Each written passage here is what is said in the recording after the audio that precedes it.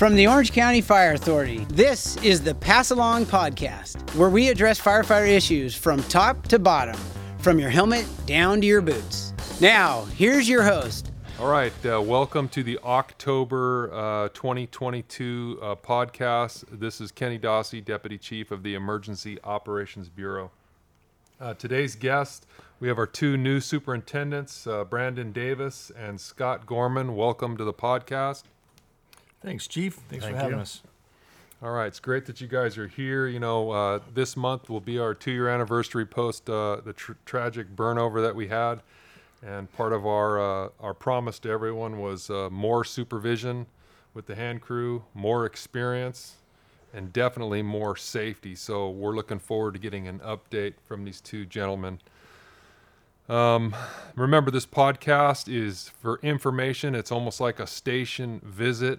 We're trying to be transparent and get this information out to the 77 stations on the 3 shifts, and this is just another means to do it. This is an informal communication, and formally we still are going to go by our SOPs in general order. So with that being said, I'll jump in to start asking a few questions to our guests here, and I'll go with Branden first, if that works.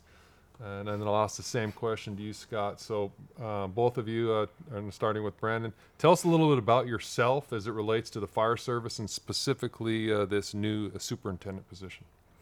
All right, I got started in fire pretty much right out of high school. Started with the Forest Service, went to engine, and then from there started on hotshot crews. So did 10 years on Dalton Hotshots, then went over to Big Bear Hotshots as a captain, and from there got a superintendent job with Valermo Hotshots. From there went to Cal Fire, where I was working with the inmates at first, and then it transitioned into the paid firefighter crews as the inmate population started to dwindle there. So a lot of supervisory experience with hand crews. In addition to that, I did a lot of teaching with both the feds and the state. So I'm on the Seafaller cadre, was on the Seafaller cadre with the Forest Service and now with the state. Also kind of traveled around across the country teaching wildland firefighting 190, 130 with veterans, in addition to out in Saipan, which is out in the Mariana Islands, teaching their firefighters out there. So something I'm very passionate about is sharing the knowledge and sharing the experience with their new and upcoming firefighters. That's great. That's a great background. That sounds like a lot of hand crew time for sure. Scott, how about you? 27 years I spent with the Forest Service, and started out of a college hand crew, got the taste of what life was really like out in the bushes fighting fire, and got a job on an engine, worked there for a little bit. The captain there was an old hotshot, salty old hotshot that was on Dalton. So then I set my sights on getting onto a hotshot crew, and the closest one to me was Dalton. So that's where I really pursued my career. I spent quite a few years just climbing the rungs up through the Forest Service, and spent 20 years with the Dalton Hotshots, 10 as a captain and roughly 4 years there as a superintendent. And throughout my career there, I believe it was 6 different superintendents that I worked for, learned quite a bit of knowledge from each of them, even the foremen that were there, the captains, assistant superintendents, building relationships, seeing all sorts of different ways things can be done, things shouldn't be done, building relationships outside of the crew with other crews. So as a superintendent there, that's where I really, really felt the pressure, what it's really like being in charge of 19 other or 20 other firefighters. Really enjoyed my time there with the Forest Service.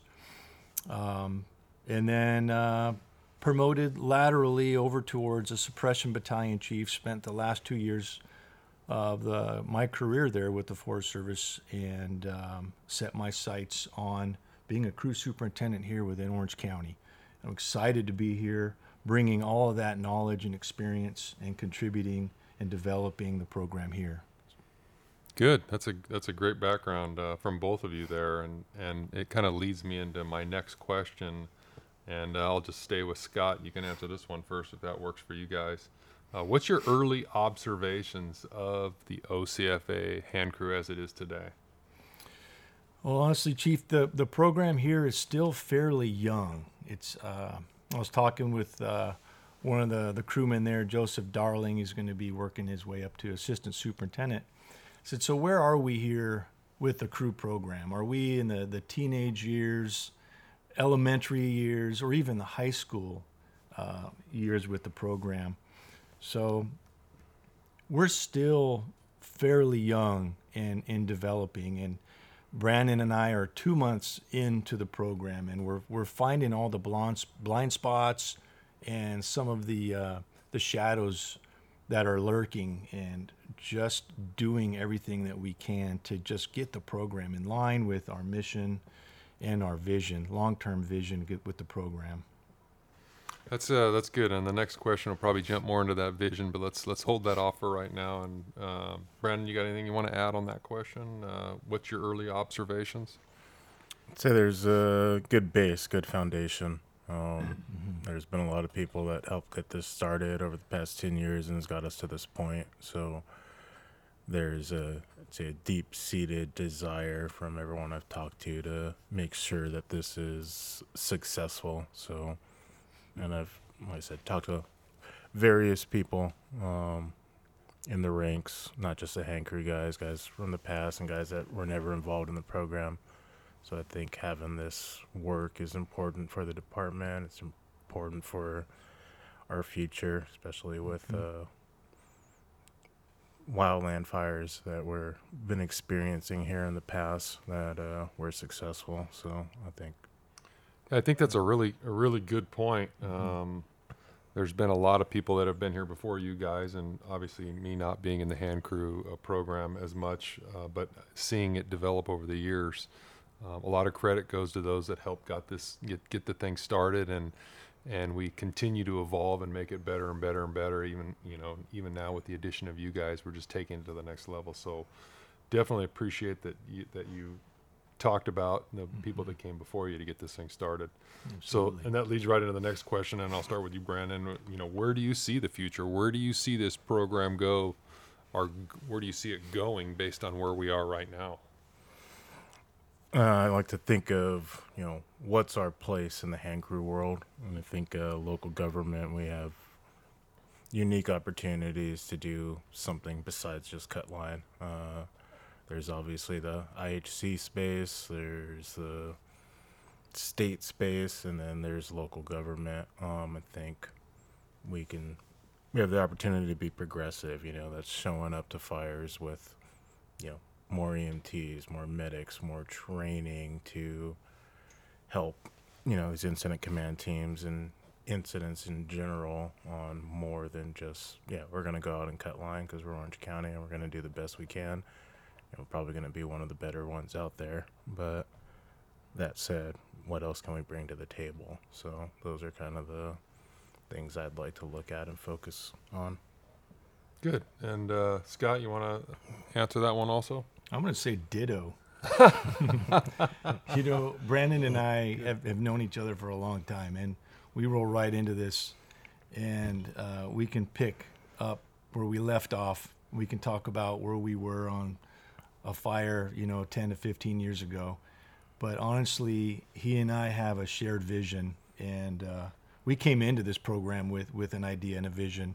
And as we sat down and talked, that's exactly where we see the program going together, contributing more, just being adaptable, and just taking it even further than I don't think anybody even thought they'd be able to take it.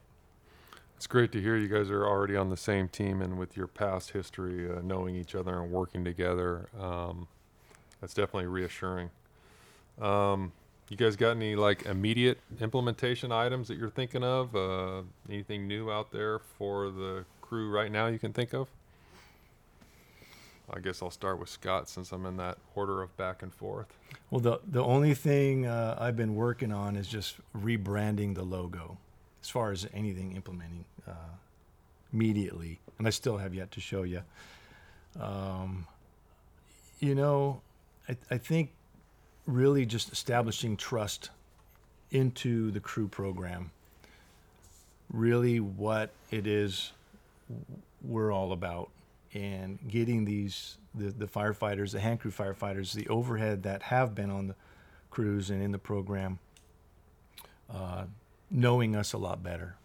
And the one thing that Branden and I are working on, we've touched on, is the design, where we want to take the crew to the one superintendent, the two assistant superintendents, and the two squad bosses, building the overhead structure there, the 1-2-2 and the 1-1-3, which would be a one soup, one assistant soup, and three squad bosses.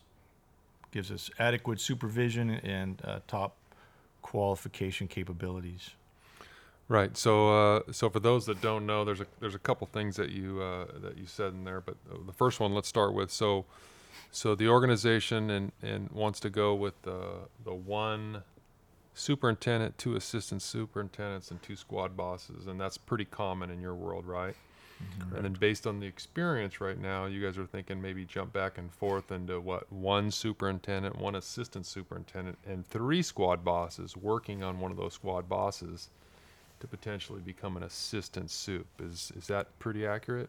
Correct. And yeah, I think that's where we can operate now. And ultimately it's just having people in place to safely operate with the firefighters. It's just span of control, making sure that we have enough people out there with experience that make the right decisions at the right times. Which is really good. And to wrap this all up is, having you guys on here is fantastic, and it's a way for people to get to know you. But, you're going to have intervention or you're going to have actions with individuals that you've never met here in the organization time and time again. And it's probably no different from when you came from the forest or even from Cal Fire to where you show up.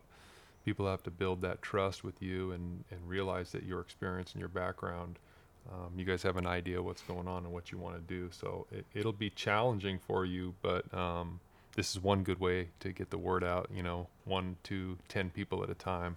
We're a big organization with 1,150 people. So, okay, well, hey, I appreciate you guys coming by and talking about yourselves, and we're excited about your experience and your background, and you guys helping us lead our crew into the future. I think that's going to be great. Do you guys mind sticking around? I've got some questions that were asked to me on station visits or that were sent to me by email from the field on just some information people want cleared up. You guys mind sticking around? Absolutely. Definitely.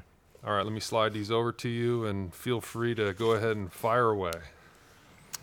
All right, with the acquisition of the OES patrols, will the OCFA be removing the other career patrols from service or replacing them? So currently there's no plan to remove the career patrols. I know those patrols are getting a little bit older and near probably their expiration as far as their duration, but there's no plan. With the new OES Type 6s that we have, we are looking at will those replace some of those patrols? The answer is not out yet. We don't know for sure. We had some patrols in the capital improvement project originally last year, and we pushed those off. So we're still really evaluating the needs of those, which ones are used frequently, and then whether we can supplement those with the new OESs. All right. Why do we charge our safety employees who retire $35 for a helmet shield, but sell surplus fire engines to other agencies for $1? Okay, good question. So let me start with the life of an engine. We buy a new engine and we take it to a station and we put it at the station, and then we take the engine that's at that station and usually move it to a slower station to help preserve the life of it, where it would get, in theory, less use and less miles. From there, when it gets close to its end of life as a frontline piece of equipment, it usually gets rotated into either a 100 series or into one of our relief engines. And from there, when it reaches its end of life, it gets rotated over to our safety and training, to where we use it here in the academy. When it's finally done and it's finished being used as one of our training engines, what we do is we take it and we put it up for auction. So a year or so ago, we had a couple of Type 2 engines. We sold them for $6,000. All of our old engines and old surplus equipment, it all goes to auction, and we sell it to the highest bidder. There has been times in the past where we've sold an engine for $1. For instance, to the Historical Society. I know we loaned a truck to the city of Fullerton for $1.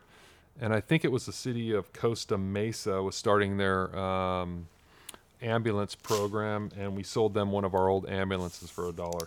But generally speaking, they go to auction, and we sell them for to the highest bidder.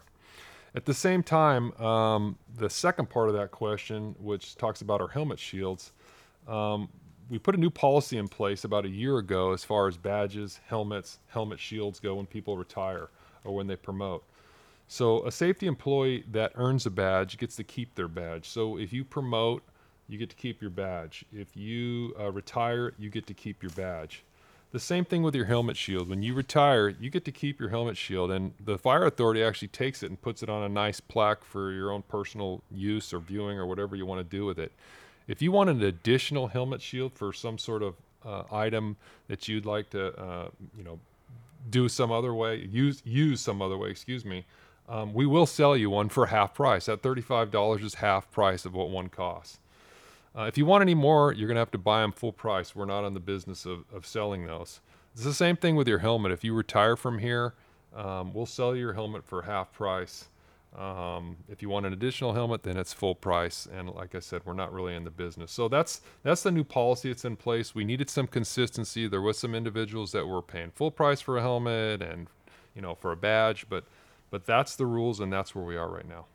Copy. Thank you. Is the OCFA planning on relocating one of our HazMat units? So there's a podcast, and you can listen to it. I don't know how many ago it was, a few months ago, and it was with Chief Freeman, who's in charge of the hazardous materials unit. And we have a good discussion on there about it. And basically, there's a white paper out there talking about adding an additional hazmat unit to Orange County, somewhere probably up in the west end. The discussion we had was potentially Station 17, but right now it's just in discussion only. There's no decisions that have been made. We're kind of looking at the data and determining what's best for the organization. Okay, Chief. Final and most important, any chance of a review of the new Metro Load hose load on its effectiveness? Because it seems like units are continuing both loads because of poor performance. Okay, so let me start with units should not be doing both loads. The Metro load is the load that has been adopted here and is our policy now. So there should not be both. So anybody that's doing both out there, we need you to change it, and we need to have the Metro load. When I got this question, I went over and talked to training, and I said, is there any documented incidents of issues with the Metro load since we've gone to this load? Nothing during any training events and nothing during any incidents have been documented to where there's a problem. If you find that there is a problem, that would be the place to document it. Call training, let them know your incident, let them know your training incident or whatever happened and why the Metro load did not work. So for right now, currently today, the Metro load is our load. Could we change that? Yeah, if there's issues, we'll absolutely look at it and change it just like we changed to go into it not too long ago. What I was told was there were some issues as far as people just going out and practicing with it and training and figuring out how to do it. But as far as documented incidents or issues, we don't have any. All right, that's the end of our October podcast. I appreciate people tuning in and listening. Remember, this is another means for us to get the message out.